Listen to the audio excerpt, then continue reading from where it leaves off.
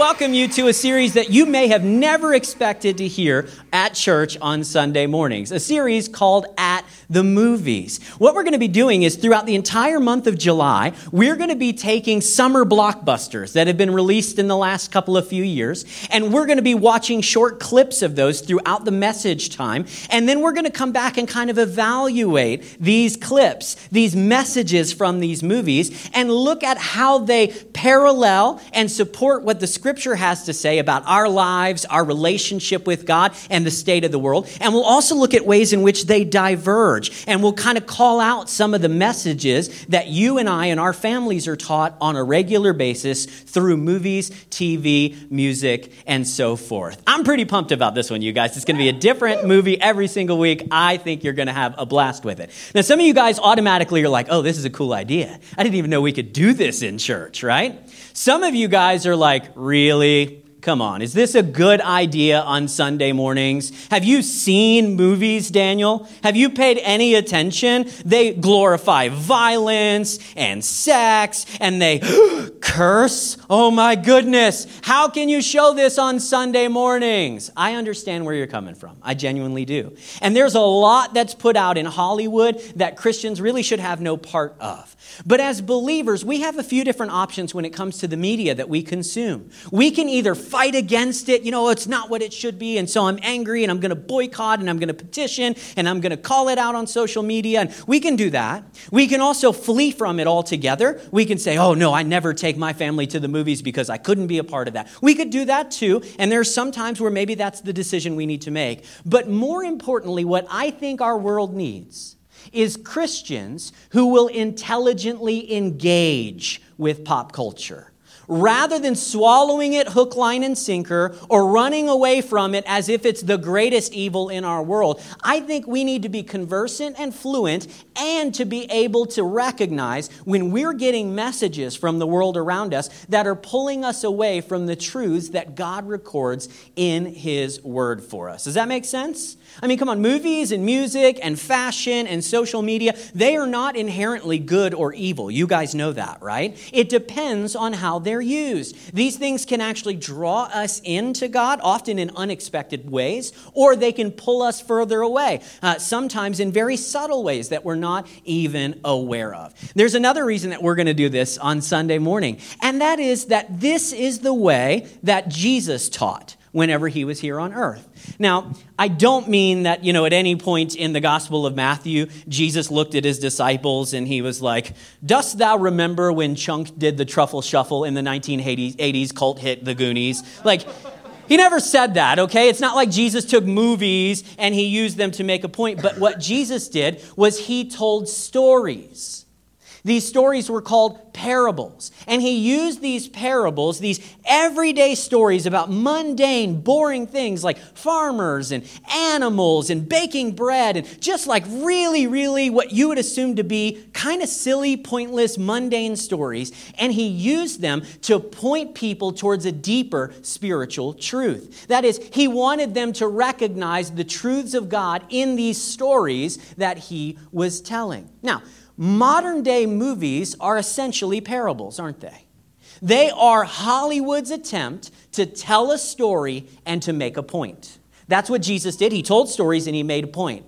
And I think Hollywood comes along and they follow the same track. And what we're going to see over the next few weeks is that many times the stories and the points that we see from Hollywood, they can actually lead us closer to God. Other times they can pull us further away, and we want to be close. We want to watch closely and discern closely the messages that we're getting. In fact, we want to let the one story that we're watching at any given time, when you come to this theater during the week and you sit in theater 2 and you're watching Bad Moms 4 or whatever it is, when you come here and you sit and you watch that movie, I want you to allow that story to point you back towards the grand story that we're all living. And if it doesn't, then I want you to be aware of it. And I want you to know the message that's secretly behind it. So let me tell you one of the parables that Jesus told, okay? This one you might be familiar with. This may be the very first time you've ever heard it. It's from Luke chapter number 15. And Jesus tells this story because one day, the scripture says, tax collectors and other notorious sinners often came to listen to Jesus teach. That is, people who were nothing like Jesus actually liked Jesus. And so they would come and they would listen to him teach. And this made the Pharisees and the teachers of the religious law complain that he was associating with such sinful people, even eating with them. So Jesus told them a story. He's making a point with his story.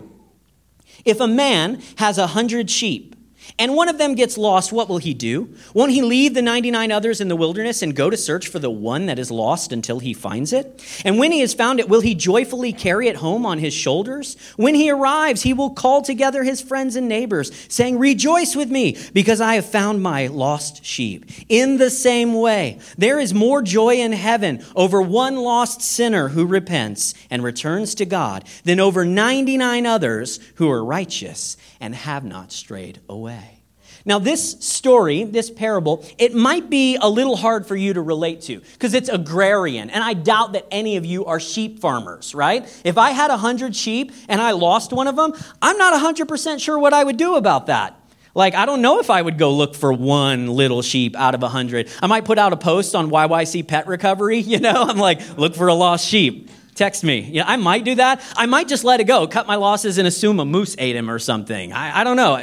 I don't know how that stuff works. But anyway, I would just I might let him go. I don't know for sure how I would respond and react in that situation if I had one sheep that went missing. But the interesting thing is, Jesus never intended for us to see ourselves as the shepherd in this parable. We are the sheep. We're going to come back to that in just a moment. Now, the first time I ever saw the movie that we're going to be talking about today, I had this parable rolling around in the back of my head the entire time, because it is essentially a 21st century retelling of the parable of the lost sheep. And so this morning we're going to watch four clips that are about 3 to 5 minutes each of the movie The Martian. Have you guys ever seen this one? It's with Matt Damon. You guys saw this? A few of you guys did. Okay, good. So basically, Matt Damon plays an astronaut that's sent on a mission with 5 other astronauts to Mars in 2036 or something like that. And while they're there, there's a disaster that happens. And that disaster separates Matt Damon. They assume that he has died, and so all the other astronauts go home, leaving him stranded on Mars, all by himself. So we're going to show the first clip here. It's 3 to 5 minutes. I want to tell you guys up front, all the clips are PG this morning, so there's no cursing, there's no blood or anything like that in case you've got little eyes with you this morning. So we're going to roll the first clip. We're going to come back and talk about the parallels between this story and the one we just read. Mark Watney's in trouble, isn't he? Like, he is really in for it. Now, Matt Damon, who plays Mark Watney, you may or may not know, has actually played this type of character many, many times in film. It's called the Matt Damon movie. It's basically the idea that in no less than 10 major motion pictures in his career, he's played a guy who's been stranded somewhere far, and a group of people has to come rescue him. Saving Private Ryan, Elysium, The Green Zone, all the Bourne movies, Interstellar, this one. The list goes on and on and on. So, Matt Damon has been in this situation before, but Mark Watney is in some trouble. I don't know if you caught the things that were said there, but Mars is 400 million kilometers away from Earth. The moon is only 400,000 kilometers away. So we're talking a factor of 10 before anybody can get to him. If he hopes to be rescued, it's going to take 4 years for anybody to get to him, and then 4 years for them to get back to Earth. You're talking an 8-year rescue mission. It is hard for our minds to even comprehend all of that. And during those 8 years, he's got to work hard so that he doesn't run out of oxygen, he doesn't run out of water, he doesn't run out of food, and he doesn't lose his shelter. I want you guys to just soak in how bad his situation really is. I want you to consider the fact that in this story, Mark Watney is hopeless. He's helpless. He is totally isolated and completely alone. He cannot rescue himself. This is going to be an important plot point in a moment. Instead, he needs rescue. Somebody is going to have to go find him if he has any chance to survive. Now let's point this back towards Luke 15. Because this story that we're watching this morning is actually just an extreme example of the parable of the lost sheep in Luke chapter number 15. In the same way that Mark Watley, the astronaut, is isolated and alone, in the same way that he's helpless and he's hopeless, the lost sheep in Luke 15 is the same way, isn't it? I don't know if you're real familiar with sheep, but they're stupid, just so you know. They're not very bright. If a sheep wanders away from its flock, it has almost zero chance at survival. If it wanders away, it cannot find its way back. It's not like a dog who sniffs its way home or anything like that. They're lost if they get separated too far. Not only that, but a single sheep has no defenses against predator. They don't have any claws. They got some teeth, but they're like dull and used for grass. Like a sheep is in major trouble if it does not have its flock, if it's not where it's supposed to be. The sheep in Luke 15 is exactly the same as the astronaut in The Martian. It is isolated. It's alone. It is totally helpless, and it's hopeless from its position. And just like the astronaut, it can't save itself. It needs someone to come and to rescue it. Now, I told you that the parables Jesus told and the parables that Hollywood tell us are to make a point. And so the same point is being made in both of these stories. That in reality, each one of us are spiritually hopeless and helpless. Just like the sheep in Luke 15, that's actually who we are supposed to be represented by in Jesus' story. Just like the astronaut that's separated in the movie The Martian, we are stuck spiritually. We have no hope of rescue. We are separated from God. To use the biblical word, you and I are lost. We're wandering, we're isolated, we're helpless, and we're hopeless. Look at what the Bible says in Isaiah chapter 53, verse 6. All of us, like wandering sheep, have strayed away. We have each left God's paths to follow our own. You see, scripturally speaking, from a spiritual perspective, every single one of us are in the same situation as Mark Watney. Every single one of us are in the same situation as the lost sheep. We are lost. We are cut off from what really matters. Now that phrase, that word lost in the Bible, it doesn't mean that you are lacking direction, you don't know who you are or where you're going. It doesn't mean you're a bad person. It doesn't mean, like you're a secret serial killer or anything crazy like that. Here's what the word lost means biblically. It means you are isolated from the relationship that matters most.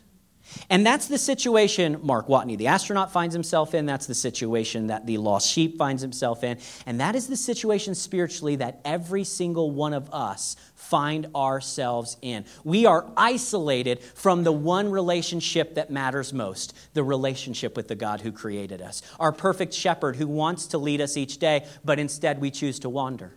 We choose to follow our own paths. We are lost, alone, hopeless and helpless, unless somebody comes to rescue us. Now, lots of people try to save themselves. That's what Mark's going to do here in our second clip. He's going to try to save himself, and he's going to do a lot of good work, but I'm not sure it's going to be enough. Let's roll the second clip. Mark is going to work incredibly hard during this movie. In fact, most of the movie is him like sciencing the snot out of stuff. Like that's just what he does in order to survive. And the stuff that he comes up with is really quite brilliant. Like it's impressive at how he's able to kind of factor all these different variables and equations and chemistry and all this stuff so that he could survive, right? But does it occur to you that despite all of Mark's efforts, despite all of his brilliant schemes and ideas, despite all of his ingenuity, the best he can hope for is to simply survive? Does that occur to you? No matter how hard he works, no matter what he comes up with, at the end of the day, his biggest victory would be to get through another day. Hey, there are way too many people in our world that are living that kind of life. You might be living that kind of life, where your biggest victory is to just get through another day. You're wandering, you're isolated, you're lost, you're hopeless, you feel helpless, and you think to yourself, if I could just get through one more day, maybe tomorrow will be better. Then it's not. So you think maybe Thursday, maybe Friday, and on it goes. You can spend your entire life farming potatoes and inventing ingenious things to make life better. But in the end, if all you're doing is surviving, do you ever wonder what's it all for? If there is no rescue coming, then why should I do all of these things? Does it matter if I go to work? Does it matter if I take care of my family? Does it matter if I'm a good Canadian citizen? If in the end, all this is just going to come to an end, then what's the point? If there is no rescue on the horizon, then we have to ask, is it even worth it? This movie comes to the conclusion that Mark isn't going to be able to rescue himself. It's the same conclusion that's reached in Luke 15. Somebody has to go get him. And so they're going to initiate a plan in order to rescue. Because in the end, none of our good works or our hard work is enough to restore us to God. Somebody needs to come get us. Spiritually speaking, if we are lost, if we're isolated, if we're hopeless and helpless, and the only way out is rescue, which is the situation in the movie, it's the situation in the parable, it's the situation in my life and yours, then somebody has got to come get us. Now, in Isaiah 64, verse 6, the scripture says this: we are all infected and impure with sin. Even if we display our most righteous deeds, they are nothing but filthy rags. Mark is going to be rescued by his fellow astronauts, you'll see in this next clip. But for us, that's a bigger problem. We'll talk about why after clip 3. Hey, I told you that as Christians, we want to watch movies with a discerning mindset. That is, we want to pay attention to the message behind the movie. And if it draws us closer to biblical messages, wonderful. If it pulls us further away, we want to be able to identify those. And this is one of those instances where a movie makes a good point, but it begins to diverge from biblical teaching. It begins to go kind of in its own direction. You see, the ultimate agenda, the point that the story, The Martian, is trying to make, we'll put it here on the screen for you, is that with cooperation, clever thinking, and a willingness to risk it all, there is nothing we humans can't accomplish. That's the message of the movie. That's the thing they're trying to say. We need help from the outside. We need clever thinking on the ground. And if we get a bit of luck and a willingness to go for it 100%, then we will always come out on top. And you hear that message again and again in movies, TV, in music, and on it goes. The problem is, from a biblical standpoint, when we are talking about our spiritual condition, where we are all lost and hopeless, there is nobody to come rescue us.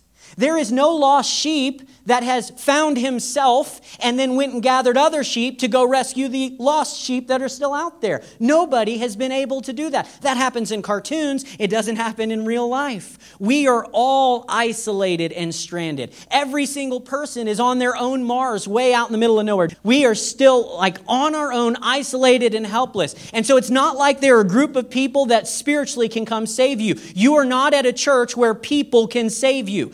Nobody here at Connect is able to do anything for you. We cannot fix your lost condition. In fact, we find ourselves every bit as lost as you without Jesus coming to our rescue. You see, every person on the planet needs somebody beyond themselves to come to the rescue. Every single one of us needs somebody to do for us what we cannot do for ourselves. That is, to restore us into our relationship with our Heavenly Father. If you expect your husband to do that, you're going to be disappointed. If you expect your kids to make your life worthwhile, they won't. If you expect your job to be fully and finally fulfilling, guess what? You're setting yourself up for disappointment, because your deepest and truest need is not any person besides Jesus. Your deepest need is rescue from the only one who can rescue you. Lost people can't save lost people. Let's stop trying to save one another. We are not the saviors. There's one that is. Let me show you what Galatians chapter 1 verse 4 says. Jesus gave his life for our sins, just as God our Father planned, so that we could be, and what's the word it uses? Rescued. Are you kidding me? So that we could be rescued. The people in the movie, Matt Damon, Mark Watley's astronaut buddies, they were able to save him by narrowly avoiding death, but Jesus saved us through his death. They were trying to risk their lives. Jesus gave his life, and so he's able to rescue in a way that nobody else can on the planet. My friends, please don't let this movie or any other movie give you the notion that somehow we can save ourselves. Because our track record as people is pretty abysmal, isn't it? It's awful. We're not able to do it. We need somebody to come get us. And that person is Jesus. Now, when that happens, there's a party. They're celebrating. I've got one more clip. It's 4 minutes long, and we're going to wrap up. But I want you to pay attention at how this story, The Martian, actually comes back to the same story that we read in Luke 15. That when one person is rescued, it is worth it all. That when one person is saved, there is cause for great joy and celebration. Hey, ultimately, this movie, the parable that we read in Luke 15, they both ask the same question. The question is, what's one life worth? How far should we go? How far would we go for one person? How much would we spend? What would we sacrifice? What should we give up if it means the difference between life and death for any one person on the planet? Now, we didn't show this clip, but in the movie, there's a big debate going on back on Earth. Should we go rescue Mark? Is it really worth it? It's going to cost us like $200 billion. Is that worth it to rescue one man, considering that you'd be risking all the other astronauts? I'm not so sure. But from the Bible's perspective, when we're talking about the parable of the lost sheep, there is no question that every single life is worth it. That God will go to any lengths to rescue you and to rescue me. He will never leave you abandoned. He will never leave you isolated. You are never helpless. You are never hopeless when you know that Jesus Christ is the one who can rescue you. Oh, let me show you one more scripture, Romans 8:32. It says, God did not spare even his own son, but gave him up for us all. The Bible is ultimately one giant story of rescue. It is about sheep who've wandered away, who've gotten themselves so stuck, who've gotten themselves so far off of track, they're so isolated and cut off from the only relationship that ultimately matters, that without rescue, they're done for. But because of God's great love for us, he sent his son to be the rescue for each one of us. There is no question in God's mind that you're worth it. There is no question in God's mind that you should be saved. There is nothing that God would not do to get your attention, to restore his relationship with you so that you can live life full and abundant and overflowing. That is his plan for rescue for you. Now, if you say this morning, I don't get it. I still have a million questions. I'm not sure how all this works. And I understand that. I do. But when you're in need of rescue, you don't need answers. You just need to reach out. Okay? There are explanations for how all of this works. I can show you dozens and dozens of Bible scriptures that explain things in more detail. But when you're drowning and the Coast Guard shows up, you don't ask them how the boat works. You grab a hand. When you're stuck on Mars and your team risks their life to come back and get you, you don't say, how did you make it this far? You jump. When your Heavenly Father says to you, I want to restore you to the relationship that you were always deserving of, in that moment, you can ask questions or you can take a leap to faith. You can jump into your Father's arms and trust that he'll give you the explanation later. If you find yourself isolated, if you find yourself lost and lonely and hopeless and helpless, I want you to know that you don't have to be. God has sent the rescue mission. His name was Jesus. He died on a cross 2,000 years ago for you and for me. And since I accepted that rescue, my life has never been the same.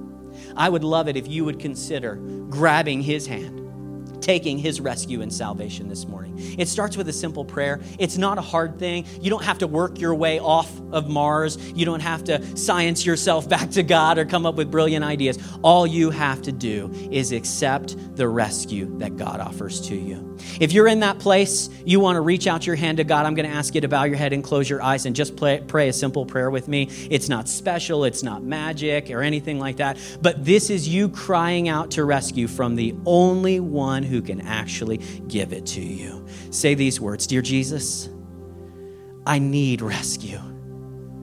I've been surviving for too long. It's time for me to be found. Thank you for rescuing me.